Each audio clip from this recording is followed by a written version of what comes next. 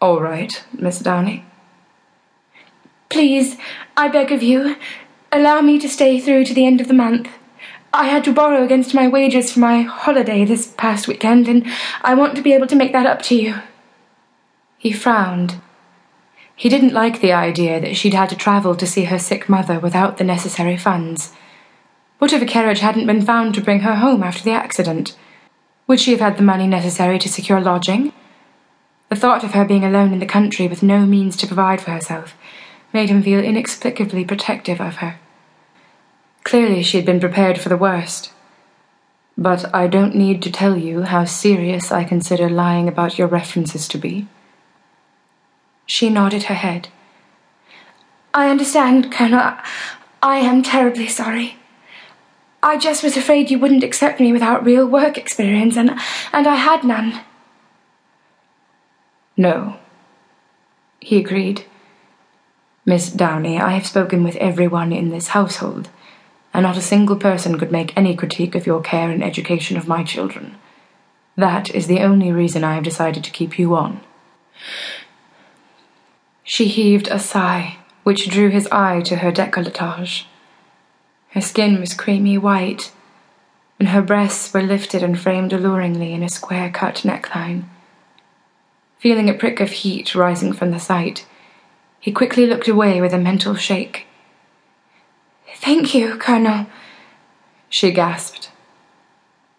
"I cannot allow your lie to go unpunished, however," he said firmly. He would treat her as he would an errant soldier. In the military, they certainly wouldn't dismiss the men for not following orders. They needed them.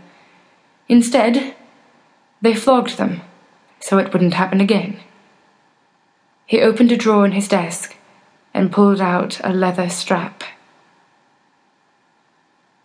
Chapter 2. Her hands turned ice cold as she realized what kind of punishment he had selected for her. She willed her body to move and stood up. "Be brave, Mandy," she told herself. She clenched and relaxed fistfuls of her skirts at her sides. The Colonel had walked around to her side of the desk. He patted the top of the desk. "Bend over," he said. Her breathing was coming in fast, short gasps. She stepped to the edge of the desk and hesitatingly leaned over it.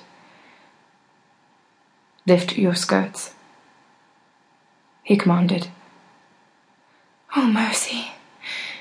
She had not adopted the new fashion of wearing drawers under her dresses, so lifting her skirts would mean completely baring her backside for his view and punishment. Embarrassed by the mere thought, she slowly reached back and gathered the skirts of her dress and petticoat in each hand, hiking them up to her waist to expose her bare bottom for his view. She squeezed her eyes shut and tried to block out the humiliation that was making her skin feel hot and flushed all over. The edges of the skirts still hung over her bottom, offering a bit of cover, but she felt the brush of his sleeve, and the skirts were flipped up onto her back.